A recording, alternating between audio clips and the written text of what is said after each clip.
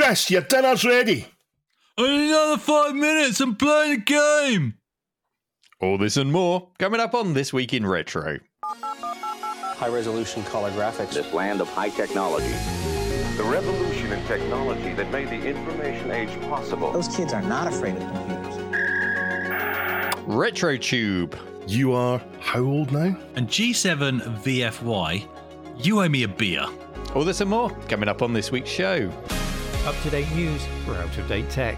Hello, the whole gang is back together. Chris, Hey. Dave, Yes. and me. Hello, guys. How are we all doing? Yeah, good. I'm doing well. How are you? Good. Did we have a good day yesterday?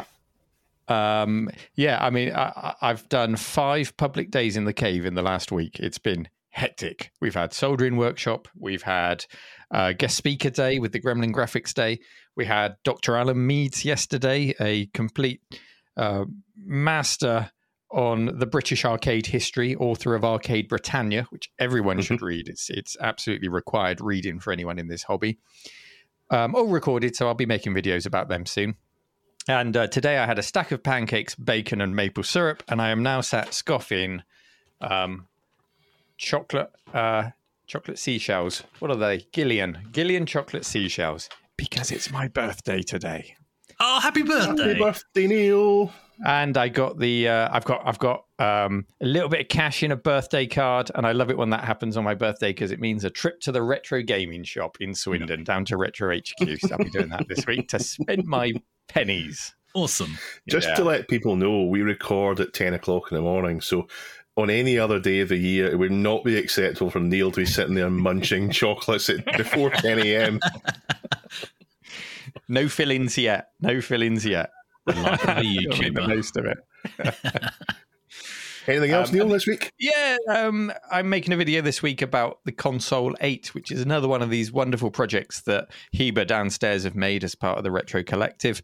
It's we're hoping, very low cost Z80 base, so it's got a real Z80 CPU in there, chunk of RAM, an ESP, which means you can reconfigure the way the graphics work and the sound works. Obviously, we'll get it to a standard for launch, and that will be sort of your baseline, but it's possible to tweak and improve that. But essentially, it's a low-cost console that you turn on, and it immediately goes into BBC Basic. Boo bip, ready. I was Start going to code. ask that if it does Away you the go. boobip. The boobip's essential. Oh. It hasn't, but I've been told that's been coded into the latest revision, which I need to update mine to, flash mine to. So it's just hopefully a cool educational tool, a hobbyist tool. It almost takes me back to when the Raspberry Pi first came out, and you were thinking it's for all this kind of stuff. I don't know if you saw the Pi 5 has come out this week, Yes, or last week, and it's talking about PCI Express, and it's like we've added an on-off switch to it, and all of this stuff, and it's almost becoming more and more PC-like, you know? Right. It very much is. I feel as if the Raspberry Pi is now, here's what we can do for a set price. Here's the most computing you can pack in to a small device for 60 quid or whatever it is. Yeah. I was having a conversation with someone last week, and they raised a very good point. They said they shouldn't really be celebrating the fact that they've put an on-off switch on, because one of the beauties of the Raspberry Pi is if you've got it in an arcade cabinet, if you've got it in a project, as soon as you turn the power on, it comes on. So why isn't anyone asking, do I need to be able to press the on switch to turn it on? I'm sure they've thought of it. Oh, true. But, you know, there's all these things that sort of move it away from what I feel like was its original vision. But I still think the Raspberry Pi is a wonderful thing, of course.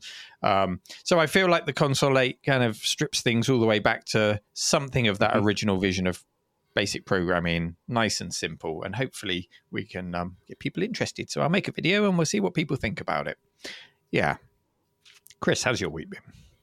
Yeah, not too bad. I've actually, I wasn't sure what to mention because I've been playing some games and whatever, but last night I was stuck into Red Sector Demo Maker, which I haven't touched in freaking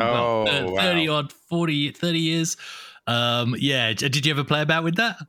Yeah, so Red Sector Demo Maker on the Amiga is a thing where we used to watch mega demos. We used to watch Jesus on Ease and Spaceballs and all the rest of it and go, wow, that's amazing. They must be incredibly talented coders. I wish I could at least just do scrolling text and greets on my Amiga. Yeah. So you put this thing in and it almost makes you feel like a demo coder. You can type in your mates' names. You can make them do a little sine wave across the screen and a star field.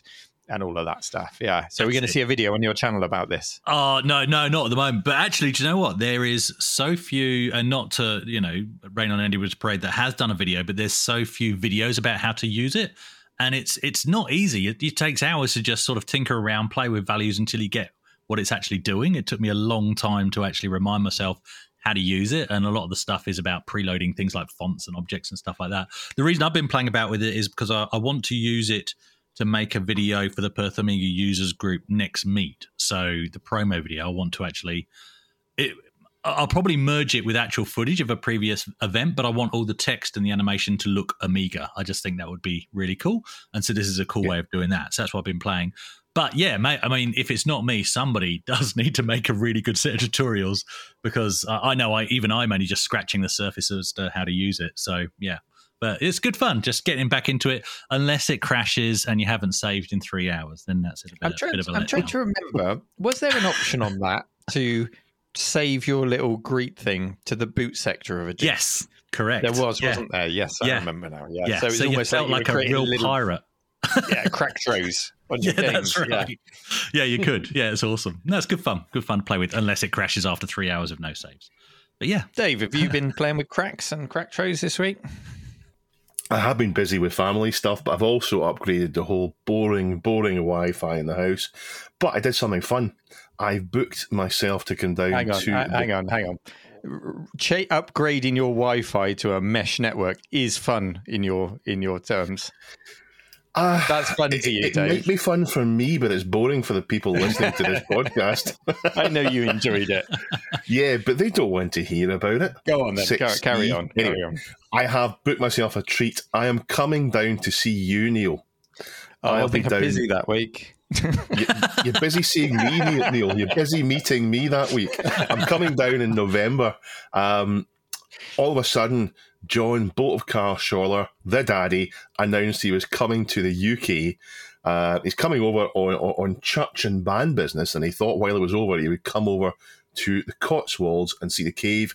You've twisted his arm into doing a session, turning it into a patron day. Loads of people are booked already, and I'm coming down for it.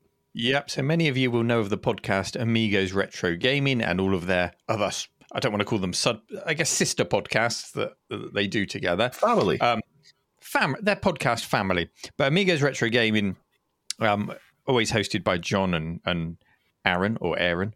And John is making a trip over, so we've made an Amigos Patron Day, hopefully, and it will be opened up to the wider public once their patrons have had first refusal of tickets. And then we're going to get Aaron on the video screen, and they're going to record a live episode from the cave in front of a live studio audience. And I know that's on the Sunday. On the Saturday, I know they're going into the Cotswolds. They're going down to the model village in the Cotswolds, Bolton on the Water. So they're going to have a really good get-together with John, and I'm really looking forward to it. And Dave, you're coming down as well. And Chris, that's a bit weak, Chris. I can't believe you're not coming over for it. Sorry. Let me just check the flights and the bank. Oh, no, they both say no. Sorry. Don't forget who else is coming down, Neil. Who else is coming down, Dave? Duncan. Oh, Duncan Styles. Yeah, producer Duncan. Yeah. Did you know he booked? Does he have a Yes, physical form? I did see he'd booked. Yeah. Will we see him, or will he be sort of hiding in a producer room out the side the whole time where we don't get to see him? See his arm. He points at the camera, trolling he disappears. Turns into smoke. So it will be, of the Twerf family, it will be everyone apart from Chris. So that'll be cool. Maybe. Feel free to lay on the guilt, Maybe we can do a recording on the Monday from the cave. I don't know. We'll try. We'll have to work out what we do there.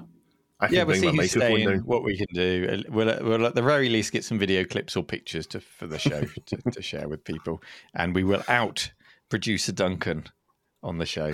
His face, we'll get his face on the show, and he can edit it himself, and then put a big black circle over himself. Excellent. Should we get into this week's news in brief / housekeeping? No, because that's done later on in the show, Neil. Okay, I have been off for a while. What do we do now? So we go straight into story one. Let's go straight into story one. Let's do it. Retro is rad, according to the YouTube culture and trends team over at Google. According to this article on socialmediatoday.com submitted by Dr. Local, retro gaming has seen a huge surge on YouTube over the last year. They reported that there were over 1,000 times more uploads of videos related to retro gaming in the first half of this year compared to the same period in 2007, which sounds impressive, but I'm sure there is a huge number more users on YouTube this year than there were compared to 2007. So you could probably apply that to most topics. However, it makes for an impressive headline. And the bulk of these uploads fall into the 1980s period. So I've got some stats for you. Everyone loves a stat. For the first 6 months in 2023, there were 110,000 uploads related to retro gaming in the 1970s. 675,000 uploads related to 1980s retro gaming videos, 550,000 about the 90s, 145,000 about the 2000s, and then 100,000 about 2010 retro gaming. I mean, we're on the borderline retro gaming 2010s onwards, aren't we? So still patching those. Yeah, the 1980s seems to be where the retro gaming buzz really is right now on YouTube. Now, I'm not a stats guy normally, but I did find this really fascinating. And it's nice for YouTube to actually recognize our little corner of the internet, although it hasn't addressed my usual gripe with YouTube, which I think I've raised on the show before. If you ever see YouTube celebrating anything, even retro gaming on Instagram, on Twitter, on anything like that, they always pick a young, beautiful 20-year-old with a full head of hair talking about retro gaming. They never pick us old boys. That's true. Go on, a bit more representation, please, YouTube, on your social media. Anyway. Violin music there, Duncan. Yeah. Beyond the article, make sure that you follow the link to the actual YouTube page with all these stats on. There's lots more information on there, and we'll put a link in the show notes. Broadly, YouTube found that retro content fell into one of 4 categories, and Chris, as a content creator, I'm sure you can tick all these boxes. There was extension of self, which is tours of personal collections, relation to others, which is collecting, playing with or against other people, financial investment, flipping, collecting, commenting on the value of games, and preservation. There? Sorry, what's that? Did you just swear there? Me? Flipping. Yeah, flipping. I think so. Flipping. That is flipping. a swear word. Flipping heck, flipping games, and the preservation or the continuity of history. So keeping the history of video games alive. I think anyone who makes retro content on YouTube has ticked all of those boxes at some point, if not all in one video. 60% of videos are about hardware, which I found interesting. And I do find hardware videos tend to be more popular, particularly if you have access to the original hardware to show people, because software can be emulated. You don't need to go and look up a YouTube video to try out a game. For example, you can source the ROM legally, fire up your emulator and try it out. From an international perspective, Great Britain ranks 5th for retro gaming content views. Number 1 is the USA with 370 million views in that 6-month period, followed by Japan, Russia, Brazil, and then Britain's in 5th with 59 million views. 58 million views, of course, were all on This Week in Retro. The rise of retro on YouTube has been recognized, but do any of us find this to be a surprise? Dave? Well, I'm pleasantly surprised to see it being discussed, but the number itself is not a shock. I am surprised though about the numbers of chocolate in his mouth. 80s versus 90s. I would have thought that 90s would have been much more popular. I always feel as if the console side of things gets more coverage, the kind of the 90s Super Nintendos, and then on to your N64s and your Sega PlayStations and all the rest of it. I always feel as if that gets more coverage than the micros, Neil.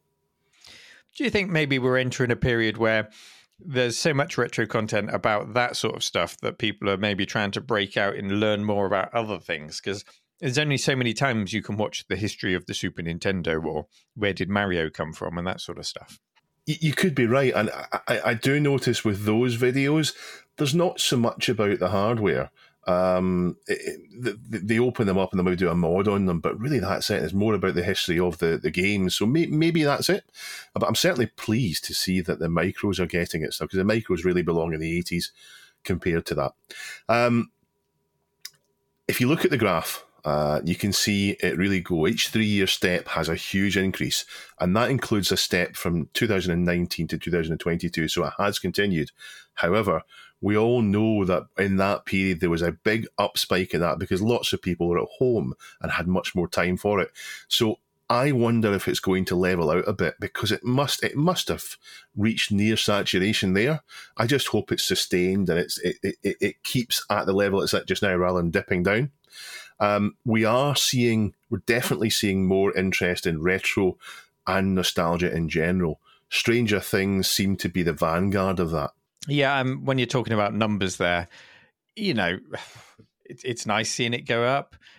I don't really care if it's going to dip, because when you think about the millions and millions and millions of people that are watching this content and interested in it, there's plenty for our little This Week in Retro community to have nice conversations with people, which is what we do it for. We know we're never going to have 1 million subscribers on this show, but it's fine. So why are we? Are you sad that there might be a dip? Would it make you sad to see a dip, Dave? A crash would make me sad, but a dip would be okay. A dip's not the end of the world as long as there's still interest there, which there will be. I mean, it would need to go back to the kind of the 2007 era where all the retro stuff cost a tenner, as people keep telling you, for it to be really bad. So you're right. A dip wouldn't be terrible.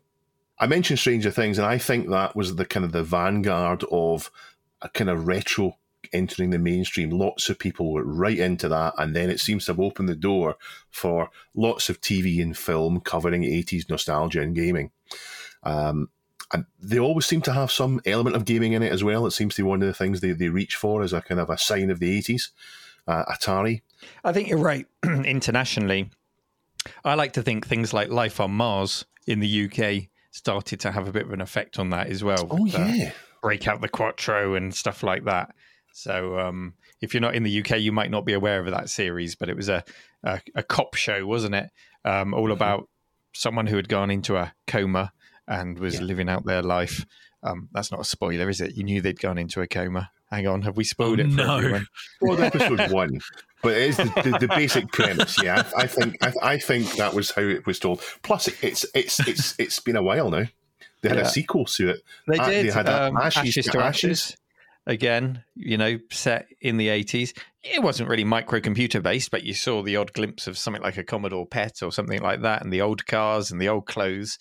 So there were things like that doing their thing before Stranger Things. But of course, Stranger Things was the huge international success that brought back things like the Mythic Arcade, which is, for the UK, not accurate to how our arcades were.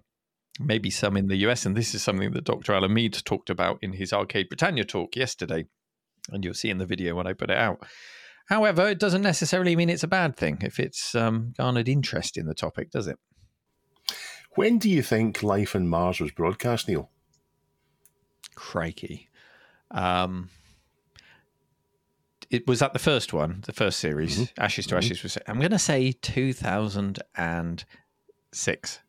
You're right. Did you look at it? Oh, no, I didn't. That was a guess. Wow. Well done. I just thought, I looked up there and I thought, that almost matches the start of these YouTube figures. So maybe Life on Mars started it. I don't know. We're also seeing people's relationship with online and mobile technology maturing. And it has been the case that we've just grabbed whatever comes next and said the next thing is what we should do. Forget about what came before. And now I think we're seeing things maturing. People are saying, I like physical media. I like being disconnected. And I think with games, people are looking at what the current model for gaming is: subscriptions, microtransactions, pay to win, give us more money. And they're looking back to what we had in the 80s and 90s and thinking, I like that model better. I like the simpler model where I know what I've paid for, and that's it. I think there's a nice argument as well for preserving and protecting those old big box games, for example, not just from a historic point of view, but also just from an environmental point of view. It's nice not to put them in landfill. It's nice to celebrate them and share them. And of course, nobody wants to see a return to millions and millions of plastic cartridges being made in the future. I do love a physical special edition game when it comes out, but it's not going to happen, and it wouldn't be environmentally sound to go down that route. So I think it's nice that people want to save and collect rather than chuck this stuff in landfill. And the more people that do, the better. Unless you're a collector and you're looking at prices go up and up. That's the selfish argument, isn't it? I don't want people to collect because they'll put the prices up for me. That's fair. Do you know? That is fair. On the other hand, I don't know. There's pros and cons to that. As for the hardware, you mentioned 60% is hardware. Obviously, I'm a big fan of Trash to Treasure restorations from Neil. And there's a huge appeal in watching a video where you know that something is going to be fixed, some kind of sense of order, some kind of sense of peace from taking something broken and at the end of it saying, here we are, fully restored and working the way it should be. There's definitely a sense of peace there, and I think people will be discovering that in retro, even if they've no interest in actually having anything retro in their house other than watching the videos. So yeah, not surprised overall, and I'm pleased that they're talking about it. Chris, what do you make of these stats? Well, I was going to say that I'm not surprised because of the whole nostalgia window and moving window of time. We've talked about it before. It's the whole reason Back to the Future was set, going from the 80s back to the 50s. It was actually a nostalgia trip for our parents. We didn't realize that at the time, but it was playing the same trick. But actually, I am surprised because thinking about it, nostalgia is a massive topic. You got toys, you got music, you got cars, you got all of that, and the whole lifestyle of the 80s. And so these stats are specifically about, hardware and gaming and machines and that kind of stuff. So it's actually quite a small niche within a much wider topic of nostalgia and the 80s and the 90s. So seeing computing and gaming come to the fore on its own, not just as a subset of nostalgia as a whole, is actually, I think it's quite remarkable for it to, to crop up on the radar to that degree. It's cool. Yeah, well, and it's always nice for YouTube themselves to recognize it, and hopefully they'll, stimulate and promote some of the videos from the channels that we love and give some of the people who we know deserve recognition and views and support. Hopefully it'll put some of them in the limelight. We shall see. You mean yourself, don't you? No, you mean yourself? yourself? Say like Chris. I was about to say like Chris, and you went and spoiled it, Dave. You went and spoiled it. Anyway, all links are in the show notes to this story and other stories that we talk about today. Do go and have a browse of those stats and let us know your thoughts over on our Reddit, reddit.com/r/thisweekinretro. Give me a P. P. Give me a C. C. Give me a B. Bzz. Give me a way. Way. What have we got? PCB way. PCBway.com. Chris, why are you holding your head in your hands? I had no idea what was coming. Roll with We it. are kindly sponsored by PCBWay. And I've been working with them in the last week or so. I don't know if I mentioned this on the last show. We recreated a Commodore PC20 and sent off for those boards from PCBWay. Mm-hmm. They've arrived now. Fantastic. So I'm looking forward to soldering them up. And in that Trash to Treasure series we're doing about the Commodore PC20, putting that in.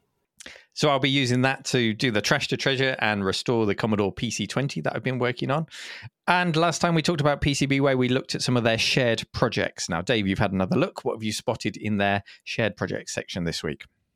I look at a 16-in-1 cart for the Amstrad GX 4000, which everyone knows is the best console ever made.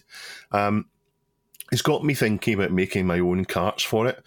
I'm not a big fan of flash carts with everything on them. I don't like the idea of booting a machine up and having the big list. So I like the idea of being able to curate what goes in the carts. So I'm looking at that as something to do eventually and maybe get those working. My own set of cartridges, because you don't need that many for the Amstrad GX 4000.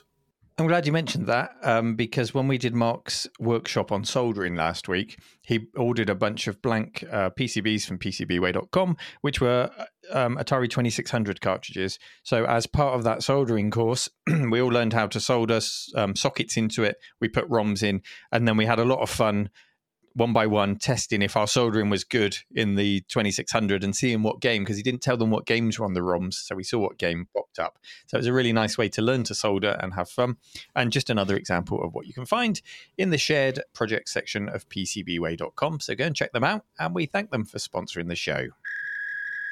I'm not sure what all of your music listening habits were. For me, I came a bit too late for vinyl and just in time for cassette tapes, and I stuck with them.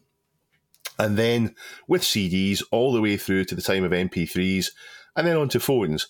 And it's only recently I discovered the enjoyment of vinyl records, and they do a different job than the cassette tape. And I didn't know Neil was going to talk about retro nostalgia earlier on, and it kept me thinking about this story and about people returning to these things. It's not like me to talk about retro, is it, Dave? I know. You know what I mean, though.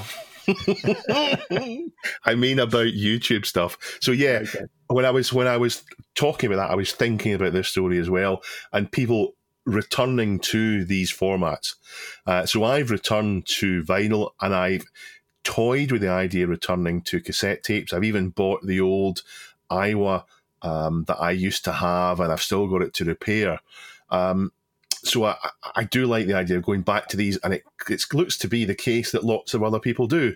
Now, I didn't actually start out with computing on the cassette tape. I know, Neil, that you were slumming it with your 464 and tapes, but the first computer in my house was a BBC Model B with a 5.25, 5.25-inch disk drive borrowed from my mum's school, and then a 6128, a CPC 6128 with a 3-inch disk drive.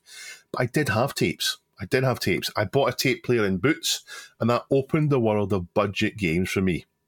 Recently, I found that the answer to budget games in Spain and France, where they didn't really take very well to tapes, was they had compilations on discs. You would buy 3 or 4 games on a disc there for perhaps 4 times the price of a budget tape with us. But in the UK, I never saw anything budget in disc. So I think in the UK, we only had the option of disc games at £3 or £5 extra on top of the normal price for a game. So for me, I used tape games, the tape player I bought, and a Multiface 2 to load them from tape, saved a memory snapshot to disc, and got the best of both worlds. As for cassettes, they were the portable format for me. So even into the CD era, I didn't have a CD player, and right up to the point where I got my MP3 player, a Creative Nomad Jukebox 2, at which point I dumped all the formats. I had a cassette player, and I loved my cassette player. I never found it was... I never thought the audio quality was bad. I always thought it was fine. But Neil, tell me about your tape memories. You're talking to a man who recreated a game shop and stocked it with cassettes. So, yeah, you know where I stand on this, Dave, including the card-backed cassette tapes with their original packaging to hang on the pegs. So when we talk about cassette memories, yes, I did have a Walkman, followed by a CD man, which I had to very delicately balance on the bus going to college to make sure it didn't skip. So CDs were better in that cassettes were better in that respect. But of course, I always think about micros before I think about music when I think about cassettes. And I've got 2 types of experiences with buying cassettes. So with the Amstrad CPC, it was a later 8-bit micro compared to others to market. So the industry on the high street was establishing well, or it had established. You had your independent computer and game shops, but you also had tape games in newsagents by this point, in chemists like Boots, in stationery stores like W.H. Smith's, in toy stores, in chains and in franchises. So 90% of tape buying for me, my personal experience, was in larger high street stores, because that's just what we had in my town. We didn't have an independent computer game shop. And I was a CPC owner, so that's where I went. It's not really the done thing to drive yourself to the independent game stores in the next town when you're 10 years old. You know, I tried driving my dad's car when I was 10. I crashed it into the side of the house. No. I thought I was going to be really helpful for him and put the car in the garage. So I took the handbrake off, and the driveway's on quite a steep slope. So I just put the car straight in the side of the house and wrote the car off. Oh no! So I wasn't going to, after that experience, I wasn't going to drive to the next town. It was a mini metro, by the way. So it didn't stand a chance against a house. So, but when I went on a holiday or on a day trip with my parents, there were independent stores, and those independent stores really carried a sort of an air of mystery and intrigue for me because they were quite often small shops. They were usually manned by a single member of staff, wall-to-wall games, and the tapes were often kept in the drawer under the watch of the owner, who would put them in empty cases when you bought them. The empty cases were on display. Whereas in the high street stores, you had them on pegs. They'd obviously factored in shrinkage for shoplifting. They didn't really care. And come to think of it, I've started thinking recently it's probably why they put the large cardboard backing on the games on the pegs in shops like that, shops like Superdrug, because it would have stopped you slipping it in your pocket. Could that have been a reason? Change the size from device? Yeah, pocket size to too big for a pocket. Yeah. True. Yeah. So I think maybe that's got something to do with it. Nothing to confirm that. It's just when I was just mulling over how I might shoplift cassette tapes, thinking about this topic earlier. I thought, those will be quite hard ones to nick. I'll avoid those. Oh, no. Go joyriding and then nick cassette tapes. Exactly. Yeah. What a childhood I had. And then at home, I had the British Standard Argos computer desk. Do you know the one I'm talking about? MDF, like a pine veneer that was peeling at the edges, space to tuck your legs in at one side, little bookshelf on that side as well, on the side. And then on the other side, 3 drawers, little red plastic handles on the fronts of the drawers. And those drawers were stuffed with tapes, spine up so I could see what was on them. To be honest, a large proportion of those were actually original games. There were pirated games in there. We had a twin tape hi-fi, so I could pirate things easily. But when a game cost £1.99 and your pocket money was £2 and you're in town, it was always an impulse that I couldn't resist. So I would more often than not come home with a tape in my pocket that I paid for with the receipt. Would you have paid the right price, or would you have swapped the stickers over because you're a thief? No, you're talking about the 16-bit era there, Dave, so we'll move on. And the last thing I'll say about tapes is, yes, we bemoan the loading times of tapes. Yes, we were all blown away when we got our first floppy disk-based machine. I envied the speed of BBC Micros loading their discs at school. That was the norm for you, Dave, because you had a BBC Micro, posh boy, and your 6128. The BBC Micro was borrowed, and do you know, I agree with you in tapes. Tapes are fine. The loading time isn't as bad as what people say. People now do it in the lobby for online games and updates and all the rest of it. It wasn't bad, and it wasn't the 45-minute nonsense that you hear people talking about. It was 5 minutes, 10 minutes. Oh, God, there was that TV show, wasn't there, where the guy went, and it used to take 30 minutes to load a cassette game on a ZX Spectrum. Well, it did. It was 5 minutes if it loaded first time. And the problem was, seldom did it load first time. So you'd rewind, adjust the volume, try again, rewind, adjust the volume. There's your 30, 40 minutes. Maybe on your Spectrum, but I remember the CPC being pretty reliable when it came to loading games. Yeah. Unless you rubbed magnets all over your tapes, Chris. I was not meant to do that. I thought that's how you clean loading them. games from tape was an absolute non-issue for me. Loading, the anticipation of a tape loading, that was part of the joy of the experience. You didn't have a mobile phone. Line by line. You weren't contactable outside of a knock on the door or someone calling the landline, plucking up the courage in case it was your parents that answered and they wanted to talk to you. You know how it was. And you would just focus on something for 5 minutes while it loaded, a magazine, cassette inlay, other tapes to decide what you might play next. Dinner, you might load the game, go down for dinner, come back up, and it was loaded and ready to go. You'll remember some of the Oliver Twin games shouted when it was loaded. Your game's loaded, or whatever it was. Let's play Dizzy. I can't remember what they shouted. Robin Hood. So you knew, you could hear from downstairs it was time to go back. It was the opposite, Chris, of your mum calling you down for dinner. It was the Oliver Twins calling you back up to play on your computer. Nice. Your game's ready. Put your dinner down. So you would do that. It was a non-issue. And I think I know that, Dave, you sometimes express the same feelings as I do on this topic. Yeah. I'm as nostalgic for having that time, that patience and that peace of mind as I am for the games themselves. And some of that is the cotton wool of being a kid, and some of that is a less connected world that we lived in. Yeah, and the time and the patience and the peace of mind is something I'm trying to get back to these days. My attention span has been hammered by modern technology, and I've done it myself. And I like to get back to that point. Peacefully reading a book, loading up a game from tape, putting in a cassette to listen to something, that kind of thing. Yeah, I like to get back to that. Chris, what about you? Yeah, well, for me, in terms of tapes for games, it was the Acorn Electron, first of all, which, you know what, is only after I bought an Acorn Electron that I realized it kind of loads in blocks on that. So if it fails to load a block, it will change to searching rather than loading. And you don't have to rewind back to the beginning, which is what I did as a kid. You can just basically sort of ride the rewind button and try and find the beginning of the block that it needs to load next. So you don't have to go back from scratch, which is fantastic. But I had the Spectrum Plus 3. That was my first Spectrum. So yes, it had the disk drive, just like your Amstrad. But again, for the same reasons, I bought, had a tape deck and just loaded games from tape because I'd either get copies from my mates or it was budget pocket money games. And yeah, same memories of, well, for me, I have very real memories of many failures of trying to load on the Spectrum.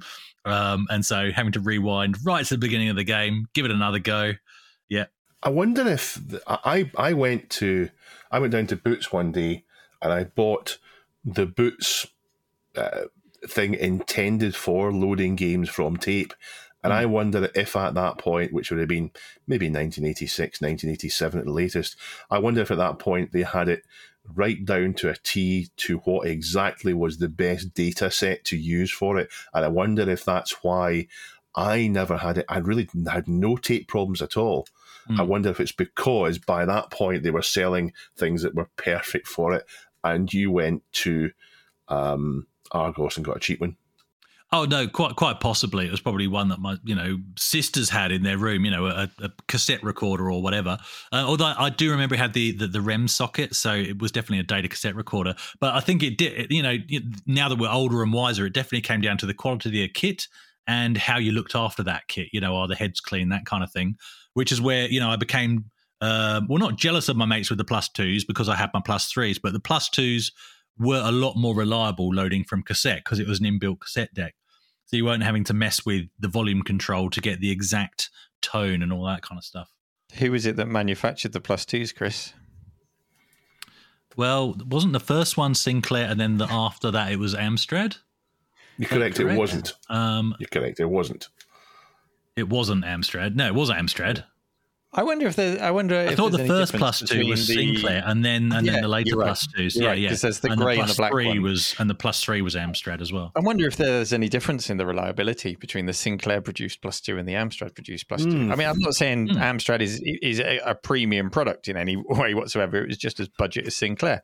But from my experience of a CPC, it was a very reliable machine for loading tapes at the time. Yeah. Well, I mean, my earliest memories of playing on a Spectrum were my mates having 48Ks while I had the Electron, and they certainly had, but with the external tape decks, they certainly had the failure issues. But every time you're dealing with an external tape deck, it's, what's the volume, what's the tone, all of that. And the Spectrum is so picky. Well, I find it picky anyway. Somebody will probably hate me in the comments, but I wonder if very picky. I wonder if we'll get corrected in the things, but I always thought that the Plus 2 was the Amstrad's first one, not Sinclair's themselves. I thought it was always after. I'm not sure. I'm sure people will let us know, but I thought it was. No, you might be right. You might be right. Yeah. I thought the first Plus 2 was Sinclair, and then they got bought out, and then they moved on, and then Amstrad continued it. But I could be wrong. Sure. Because you got two versions of greys, haven't you? I can't remember. Plus 2, Plus 3. And then I think eventually the black one is basically a Plus 3 design with a few things missing. That's essentially it. Yeah, like a disk drive. Yeah. No, Sinclair did plus the controller. Anyway, let's move on from that. Let's get back to cassette tapes. Oh, and I did enjoy your conversation last week about the packing games. And you may know that I've been monitoring the Amstrad packing box on eBay that's been for someone's had it up for sale for a while. Started off at £300. So this is the Amsoft pack of 10 or 12 cassette tapes, Roland on the Ropes, Harry Attack, Animal, Mineral, Vegetable, Bridget, all of those games that I got on the Christmas day when I got my Amstrad CPC. £300 is too much. I'm not going to buy that.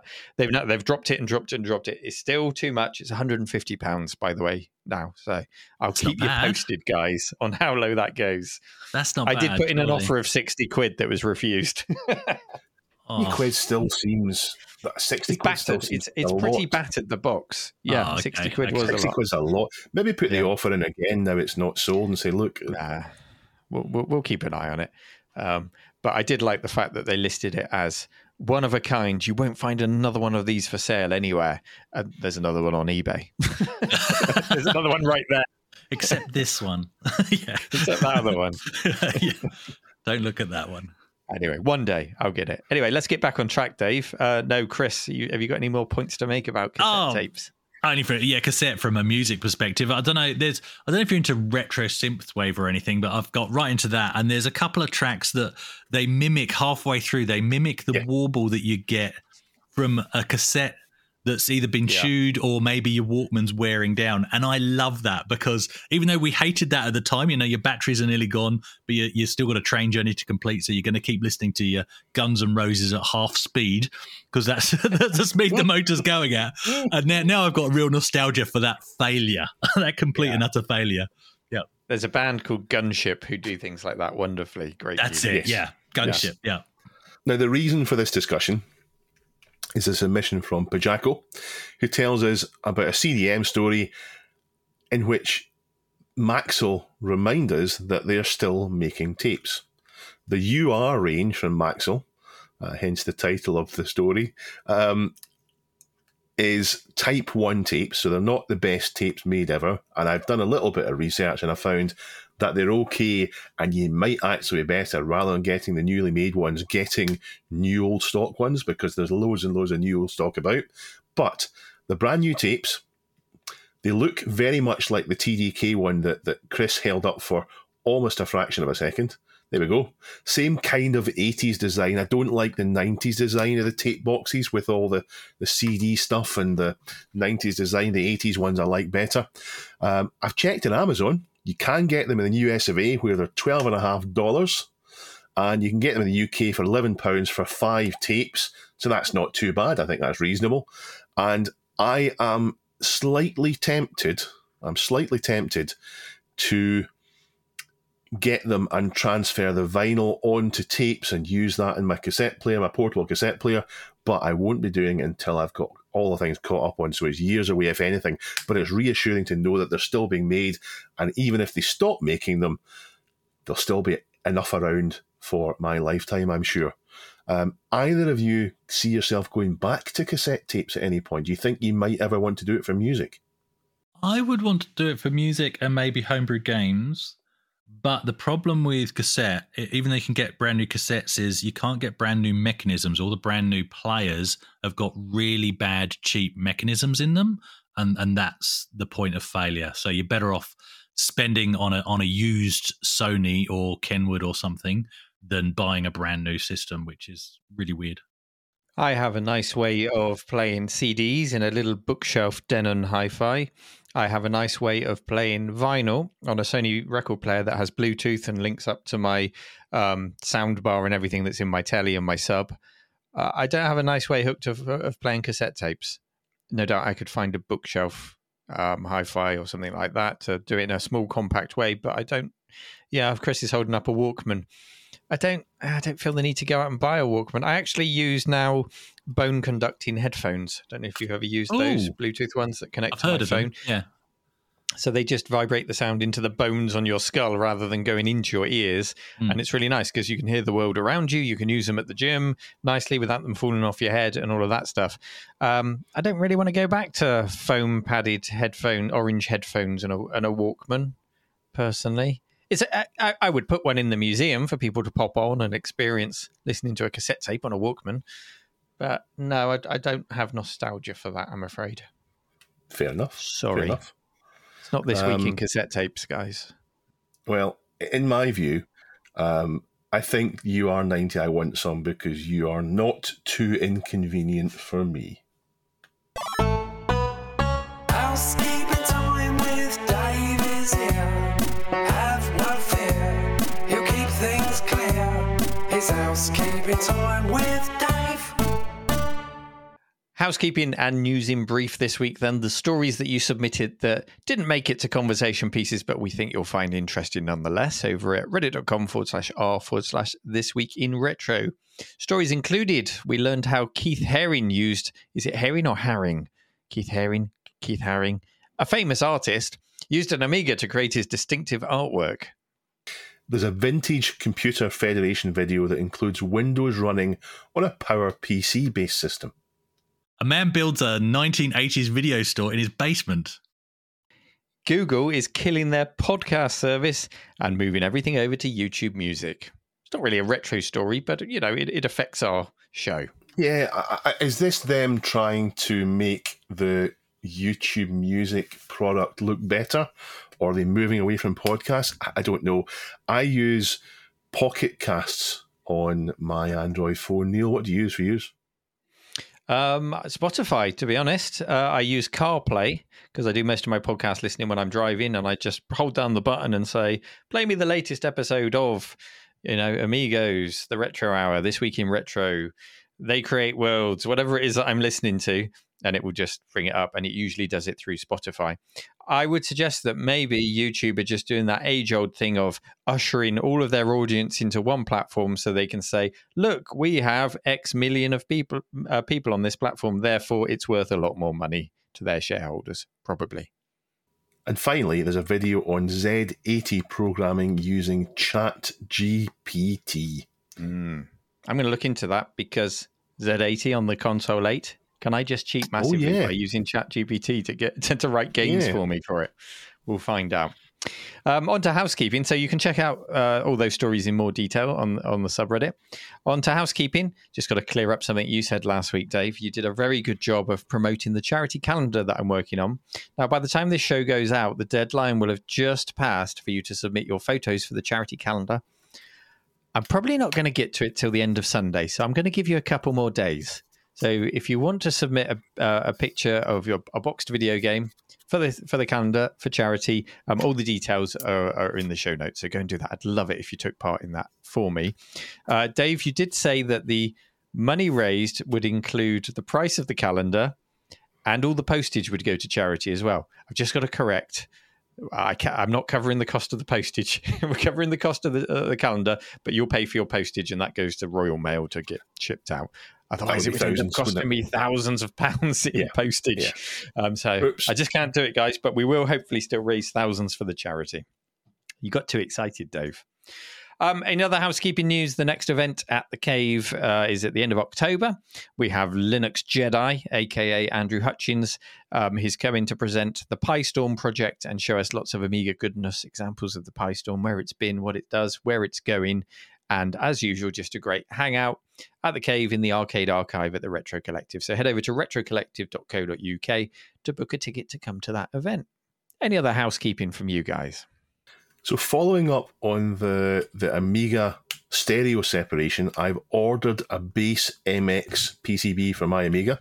So maybe I'm going to end up in a happy place in terms of stereo separation, which would please Chris and stop him going on an all-out assault on me for it.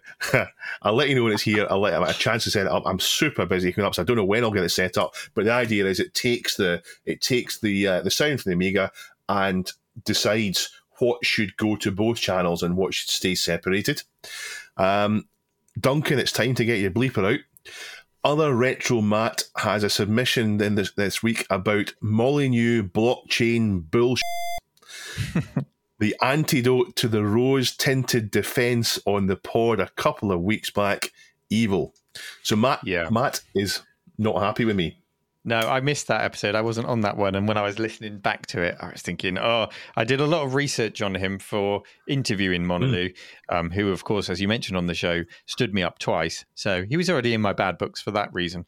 But as part of that research, I learned about the things he's done in more recent years. I agree with you. I love all of his old stuff.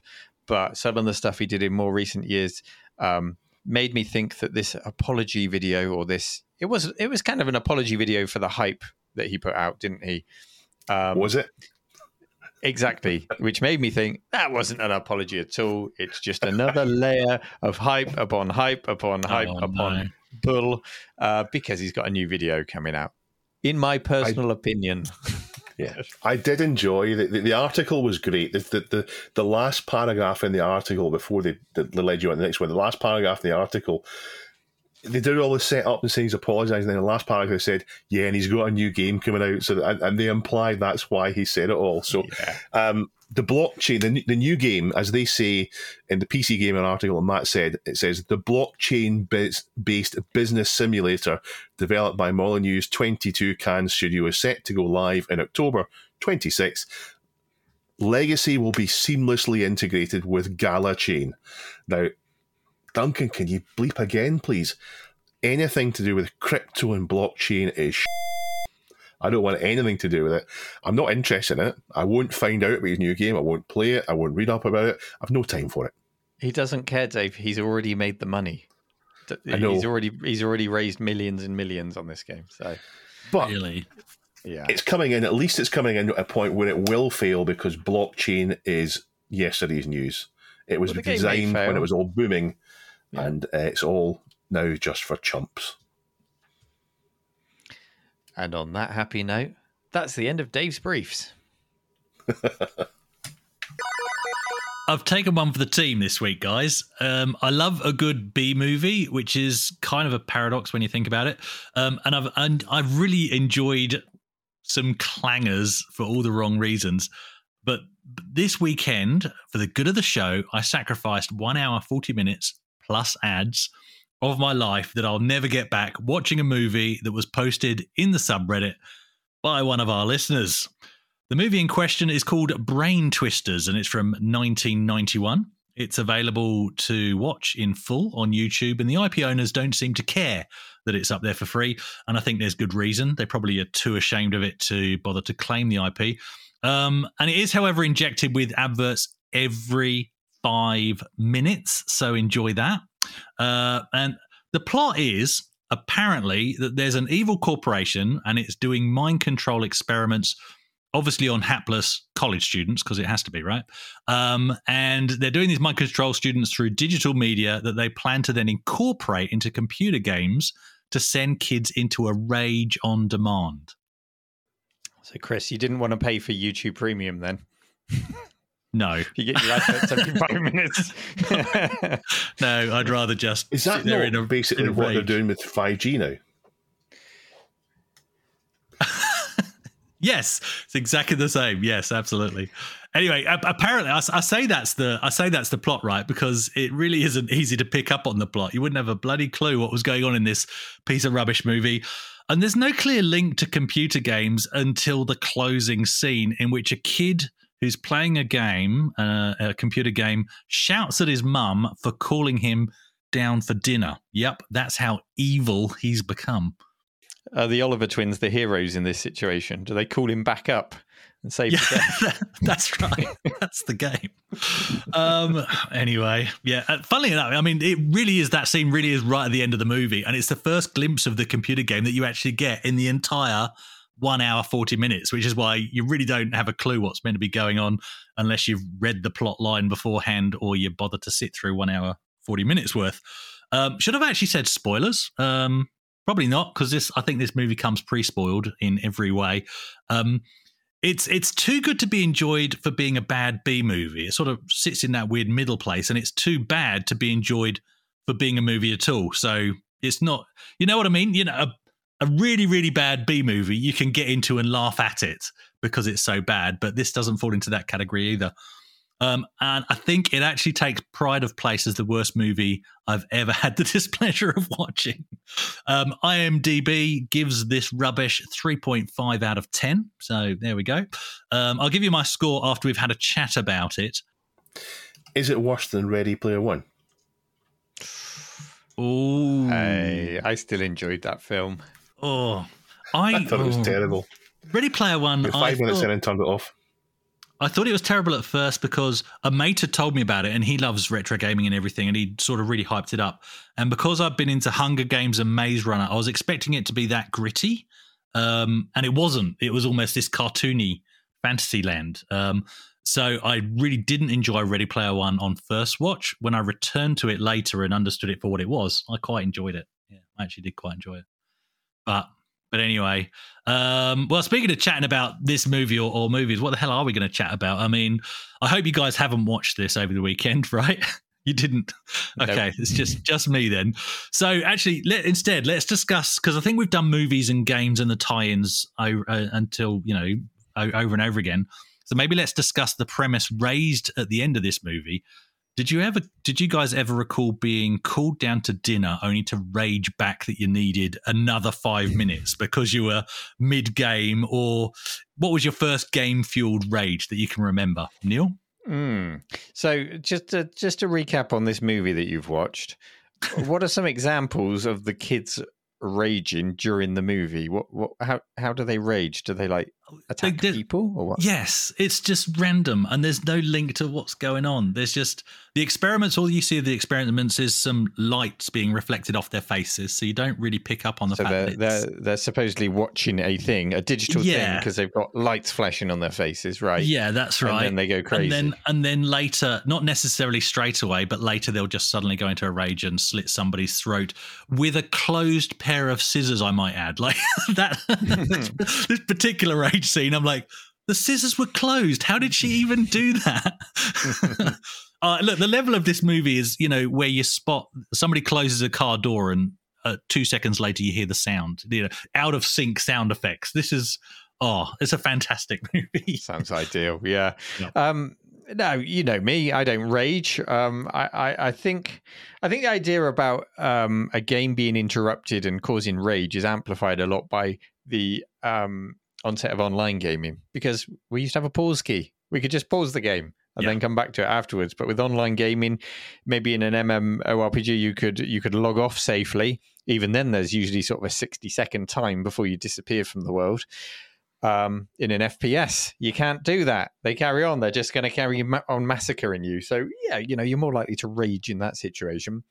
The game that did cause me some pain, caused me to rage, was Ultima 9 Ascension, a series I love. Its first foray into 3D graphics. It had 3DFX support. It was going to take me virtually in 3D into a land and into a lore which I loved and which I know Dave loves too.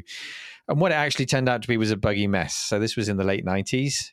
So we were online. The game wasn't an online game. We had UO for that. But we were on forums chatting about it, trying to get acceptable performance out of it. This is a game where people were buying high RPM SCSI hard drives and RAID cards to try and get an acceptable frame rate out of the game. It was that bad.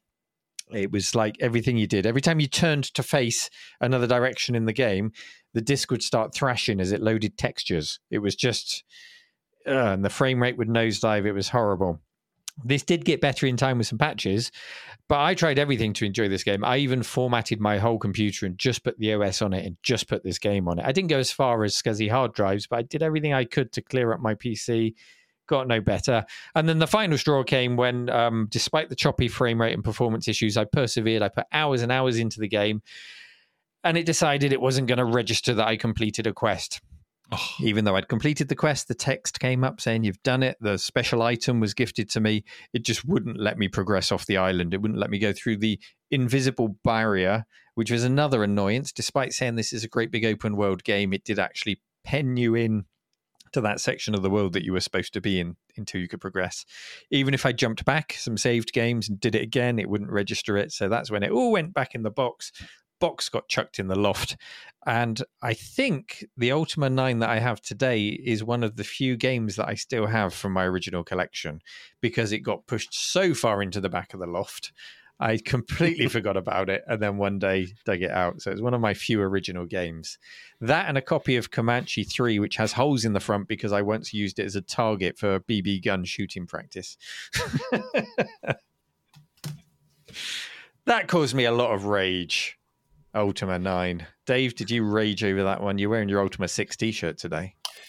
No, I didn't. I dodged Ultima 9. I kind of fell off Ultima quite a lot with Ultima 8. I had Ultima 6 for my ST, and it was quite difficult to play because of the disc swapping. I played it a lot more on my PC, so I had Ultima 6, Ultima 7 on the PC, Ultima 7 Part 2, Ultimate Underworld, Ultimate Underworld 2, all in a really short period of time. And then Ultimate 8 came out and it was disappointing. And that kind of put me off the series. And then the internet came about and I didn't even touch Ultima 9. And it looks as if I've dodged a bullet there. But although I'm told now it's quite playable, so I will get to it eventually, Ultima 9. I did install it once and started playing it and never got back to it. But yeah, as far as Rage is concerned, though, I don't know if I can remember raging. I certainly wanted 5 more minutes. I'll be down in 5 minutes. Yeah, I'm just coming. And in fact, I'd miss being an age where I had no responsibilities. I could go deep into a game and the only responsibility you really had was it's 11 o'clock time to go to bed or your dinner's out. It must have happened, though. I played MUDs where PK was possible, which now it's called PvP. It was called PK player killing. These MUDs were not PK most of the time, so it was always there. It was always a threat it could happen. But most of the time you'd be XPing or zoning, so you'd be gathering XP to level up, or you'd be teaming up to complete these big zones for bigger rewards. But the PK was always there as a kind of a threat. It might happen at any time if you get raided, but it didn't happen too often. And of course, sometimes you would go looking to do it to other people, perhaps in a group, and sometimes you might find it. Other times you might find another group, or you get hit in a zone, and if you get hit in a zone and lost, then you lose months of work gathering equipment and artifacts and so on. And of course, there must have been rage when that happened to me. I don't remember it. Maybe just disappointment, sitting there shell-shocked. And the MUD I'm talking about there most is Juris, if anyone's played it. But later in life, I played Eve, and it was pretty much the same idea. I was exclusively out in 0-0 space, lawless space. But most of the time, you weren't PvPing. Most of the time, you were trying to achieve things, but the PvP was always hiding in the background. And again, maybe there was rage there if that went badly. But going back to your film, I did realise you were doing this story, and there was enough time that I thought maybe I'll get time to watch this movie. And I'm delighted to say that I didn't get the time. And I've dodged a bullet. It sounds absolutely awful. Nothing you've said about this film makes me sound good. Do you know what? I'm not even a fan of so bad it's good films. I'm not really a fan of those either. You were having too much fun installing your Wi-Fi mesh network. It works great. Let's get out there. The Wi-Fi at 6E, it works great. I can walk through the house on a phone call and Wi-Fi call on a new phone. It works great. Brilliant. I'm just thinking a B movie called Wi-Fi Mesh. I think there's legs in that. Wi-Fi Mesh. The mesh. And it's like people walk in and it like slashes them with lasers. Yeah. They thought they would get Wi-Fi calling. What they got was the mesh. Brain Twisters 2, the mesh. Yeah. Brilliant. They walk through the Wi-Fi mesh and then that's when they get their rage. Anyway, right. Well, I've got some rage moments that I certainly remember. One was all these topics kind of interlink. So trying to load a game on my Spectrum Plus 3 from cassette. And I don't know, you guys, because you had your fancy Amstrad, you didn't have this same problem because it loaded first time every time. Chill. That's why. Whereas I grew up trying to load Spectrum games from cassette, which it turned into a ritual. Like, last time this loaded, I was sitting at that end of the bed and the door was ajar and blah. You'd have to get everything just exactly right. Anyway, so this game's nearly loaded. I've been trying several times to get it loading. And then my mum opens the bedroom door to ask me something. And that's the exact moment it failed, clearly making it her fault. And I remember raging. I don't know what I said because, grew up in fairly strict home. There was no swearing back at your parents or anything like that. But there was certainly some shouting involved. And she went away very apologetically, and it wasn't her fault at all. Probably not. And the other one, it wasn't me. It was actually my brother. We were playing, and I can't remember which football game it was on the Spectrum, but I was thrashing my brother to the point where, in frustration, after I'd scored yet another goal, he literally was sitting next to each other on the bed, small room, and he literally just went bang and smacked me full on in the mouth. You mentioned there that you weren't allowed to swear at home. I certainly would get a clip round the ear if I even hinted at swearing growing up. Dave, were you in a sweary house? No, I wouldn't swear. I think swearing my dad still, he will swear if it's something severe. So he's managed to get the balance just right where we can swear, but it has to be worth it. Yeah. Anyway, carry on. Yeah, well, punch in the mouth by my brother. That's the ultimate. Literally a punch in the mouth, like full on fat two of lip. you assaulting each other and then Neil joyriding. Swearing's not the problem here. Pretty much. Yeah. So, I mean, that was definitely a game. For the rest of the game, I didn't let him win. I just ran around with the ball, but I didn't score another goal. That's how hard he punched me in the mouth. I still remember it. But anyway, but because of those sort of gaming memories and being aware that if you're mid-session, it is quite hard to break. I've always had kind of a respect for if my kids are, well, they're not kids anymore, but when they were growing up, if they were playing a game and it was getting towards dinner time, we got to the point where we basically would give them a 5-minute warning. And in fact, on one of their suggestions, Zach's suggestions, we actually put a doorbell in so that we could press the doorbell, it would ring in his bedroom and he'd know he had 5 minutes.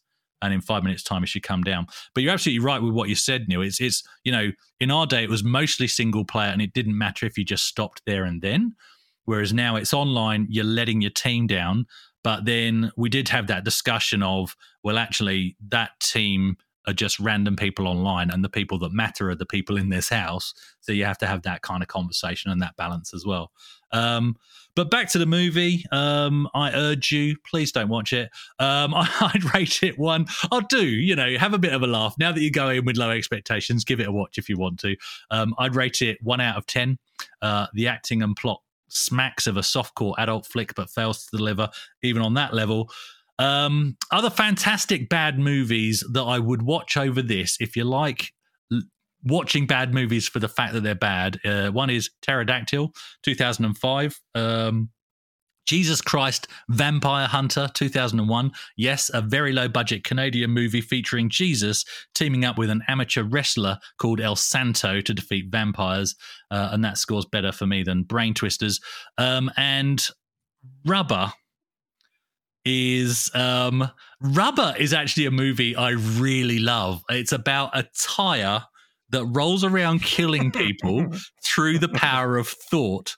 Well, actually, and this is where the movie is weird, it's got excellent cinematography. Where the movie's weird. It's actually fantastic. That sounds like the perfect film to video game adaptation, especially in the 8-bit era. Oh, yeah. A tire that you can control to run people over with. It's like every weird abstract video game of the 8-bit era. That's right. The movie's plot is, I mean, that is the plot, but the movie's plot, why was it going around doing this? And Duncan, you're going to have to bleep me this week. I'm quoting the movie. It's the only reason I'm going to say it. It's the only reason I'm going to say a naughty word that my mum would clip me around the ear for. But the plot is for no reason. Just quoting the movie. For Chris. No dinner for Chris.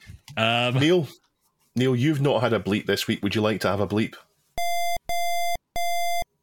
I'll finish for you. I'll finish on what I think is a good movie, and it's about technology, and it's actually about social media, and especially about content creation. And I do think it's worth your time. It's a 2017 techno thriller called The Circle, directed by James Ponsoldt, and starring Emma Watson and Tom Hanks. It doesn't actually rate very highly, but in my opinion, it's one of the most important movies of our time. And it actually sends a very real and powerful message about life online. So give that one a look. But Brain Twisters doesn't. And that's 1 hour, 40 minutes. I'll never get back. So Reddit user G7VFY, thank you for your submission. You owe me a beer. It's time now for our community question of the week. So let's start with last week's question, which was, do you have any memories of Tandy/Radio Shack? The machines or the shops? Do you lament the loss of the shops? And the question went, I used to, who set this question, by the way? Was it one of you? Was it both of you? Yeah.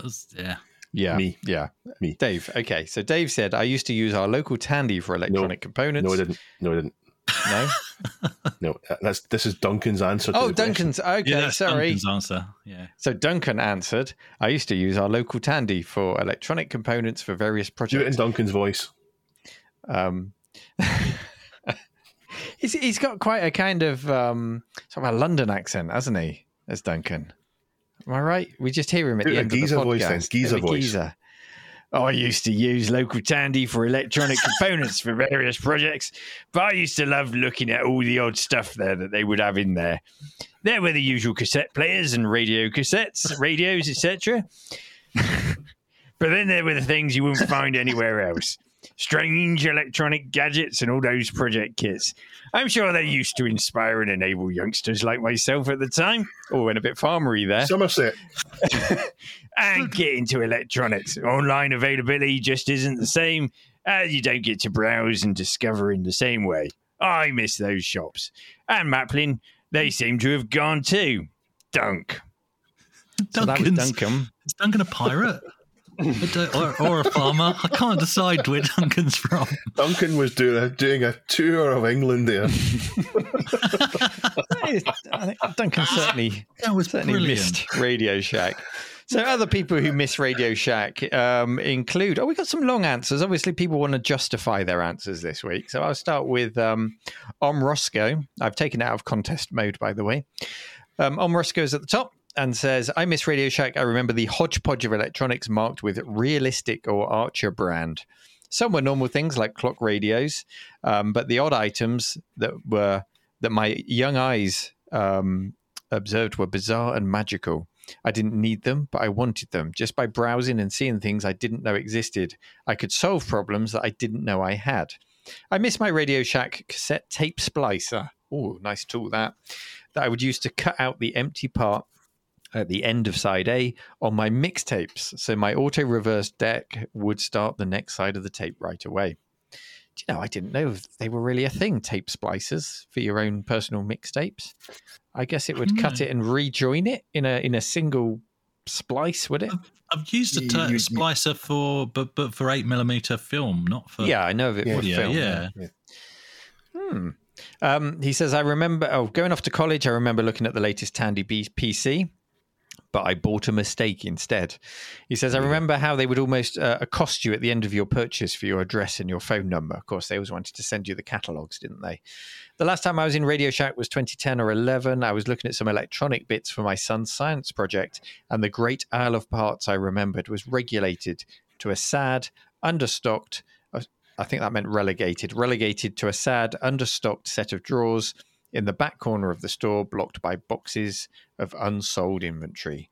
Maybe it was depreciated or deprecated. Decapitated. Let's not go there.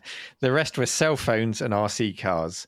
And now I'll shut up. I'm not going to have you dissing Radio Shack for RC cars, because I remember even at the height of Radio Shack being great, Radio Shack or Tandy RC cars were also cool. We all wanted a Radio Shack RC car for our... I think Christmas they belong at there. Some point. I think we criticised them for having some tat, and it's difficult to say what's tat and what's not.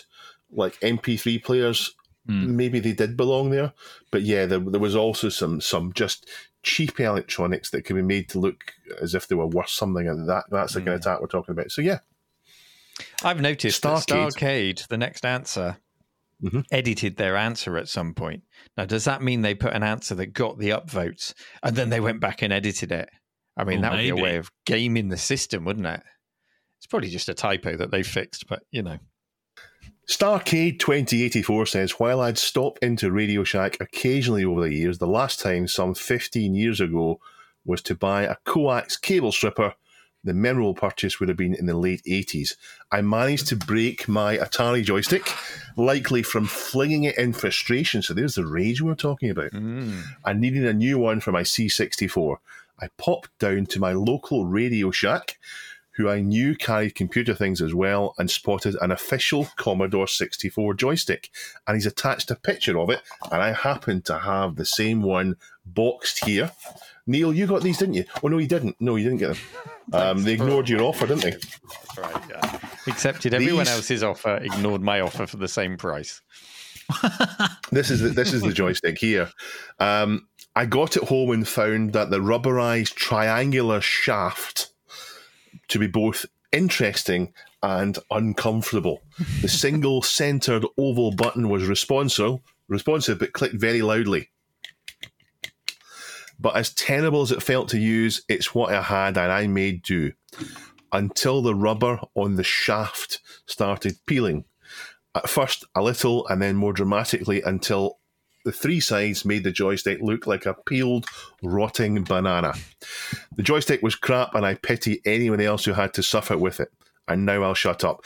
And yeah, it doesn't feel very good. I think it's fine if you're playing a game like a strategy or an RPG game. It'd be fine for that as a something to select things, but trying to play a shooter with this would be murder. It doesn't bring anything to the party from the looks of it that the 1970s Atari 2600 joystick didn't bring. It really doesn't evolve the joystick as a device. That's a Radio Shack joystick. So Dave's got a Radio Shack joystick. He went to Radio Shack to buy the Commodore joystick. And it's Commodore branded. It's Commodore branded. So it's worth a lot because it's got the Commodore branding on it and people are idiots with it. Because I've got an Archer joystick here, but on the bottom, that's why I quickly put my glass on to double check. It says Radio Shack on the bottom of this. And it looks like a quick shot. It looks like a quick shot, but it's actually an Archer, and it's micro. I think I've raised this before. It's micro switched, which the Quick Shot 2 was micro not. switch is nice. Yeah, no, it's really good joystick. Next answer comes from UK Cheeky Monkey. Chris, you've taken your glasses off. Can you still read it? Cheeky yes, Monkey. I take my glasses off to read things. Don't get me started on when I do and don't need them. UK Cheeky Monkey, says, I remember first going to Tandy in Poole High Street to buy replacement needles for my mum's record player, which later progressed to buying my own gadgets. If I remember rightly, I learned that I could amplify the sound of an A500, probably a stereo, and bought a realistic SA10 solid-state amplifier that was really something, blasting the Amiga out of big speakers, not just from the TV. And he says, glorious separated stereo. He doesn't say that. I added that. We talk a lot about big telly, but big speakers need to get a look in sometimes as well. Yeah, definitely. Yeah. Lots of other big answers there, actually. Thank you to SDMat22, has a huge answer there. Frosty Cheesecake, talking about going in the lunch hour from school and the fact that their Radio Shack had more games than Dixon's or Curry's, despite having a smaller shop. I would never have thought to go to Radio Shack to buy games myself. Maybe that's just a reflection of the nearest one to me. Tristed and Murder talks about... cables and accessories. Yeah. Any other answers stand out for you guys? There was a few replies on the video saying that from people in the UK who had Tandy stuff. So we talked last week about how it wasn't that big a thing here. A few people did that. I knew some people would, and I'm glad to read their stories. I quite enjoyed reading their experiences with it because there was nothing really wrong with the systems. I don't think they were price competitive with the British offerings at the time, so I think that's why I didn't catch on, but I quite enjoyed reading those. Pajako6502 talks about just flicking through the catalogues and enjoying the obscure things in there. Oz Retro Comp says 4 words: Radio Shack Battery Club. Now, I don't know what that is, but I'm guessing there was some kind of scheme. Maybe you could trade your batteries in or get cheap batteries or subscribe to batteries. Or I don't know. Did you go in and it was a club you all went, turned up, put your batteries in the bowl, and then you picked up? Maybe it's like Fight Club. You just turned up and beat the crap out of each other. Yeah, with your batteries. It was a Scottish thing where you turned up and you had to deep fry things in batter. Oz, you'll need to tell us, Tony. Tony, tell us what it was. So thank you to everyone who took part in last week's question of the week. Our question for this week, which you can answer at reddit.com/r/thisweekinretro, is: confess, what was your worst game or system fueled rage? What did you rage at and why? Or maybe at the dying of the light. Or maybe you were a bit, more chilled out, and you can just tell us why you didn't rage. But we do in particular want to hear your rage stories. The ragier, the better. How and why did you rage against the machine? Head over to our subreddit. Let us know. Thank you for taking the time to listen or watch. Please do comment, subscribe, like, or if you really want to, join our patrons at patreon.com/thisweekinretro to help support the show. And we'll see you same time, same place next week. Take care. Bye-bye. Bye. They're waving.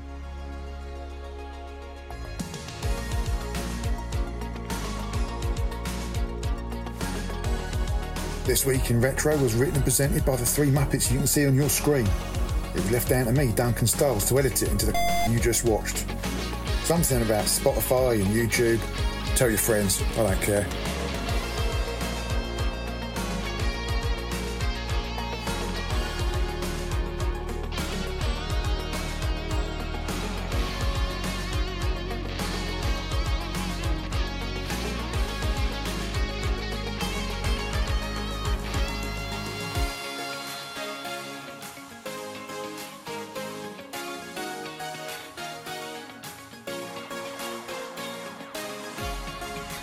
Join our community subreddit at r/thisweekinretro to suggest and vote on the stories we cover on the show.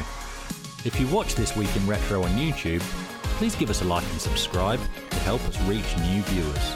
If you enjoy our show and would like to support it, then please check out the link to our Patreon page in the show notes or description. Thank you for listening, and we'll see you next time for more up-to-date news for Out of Date Tech.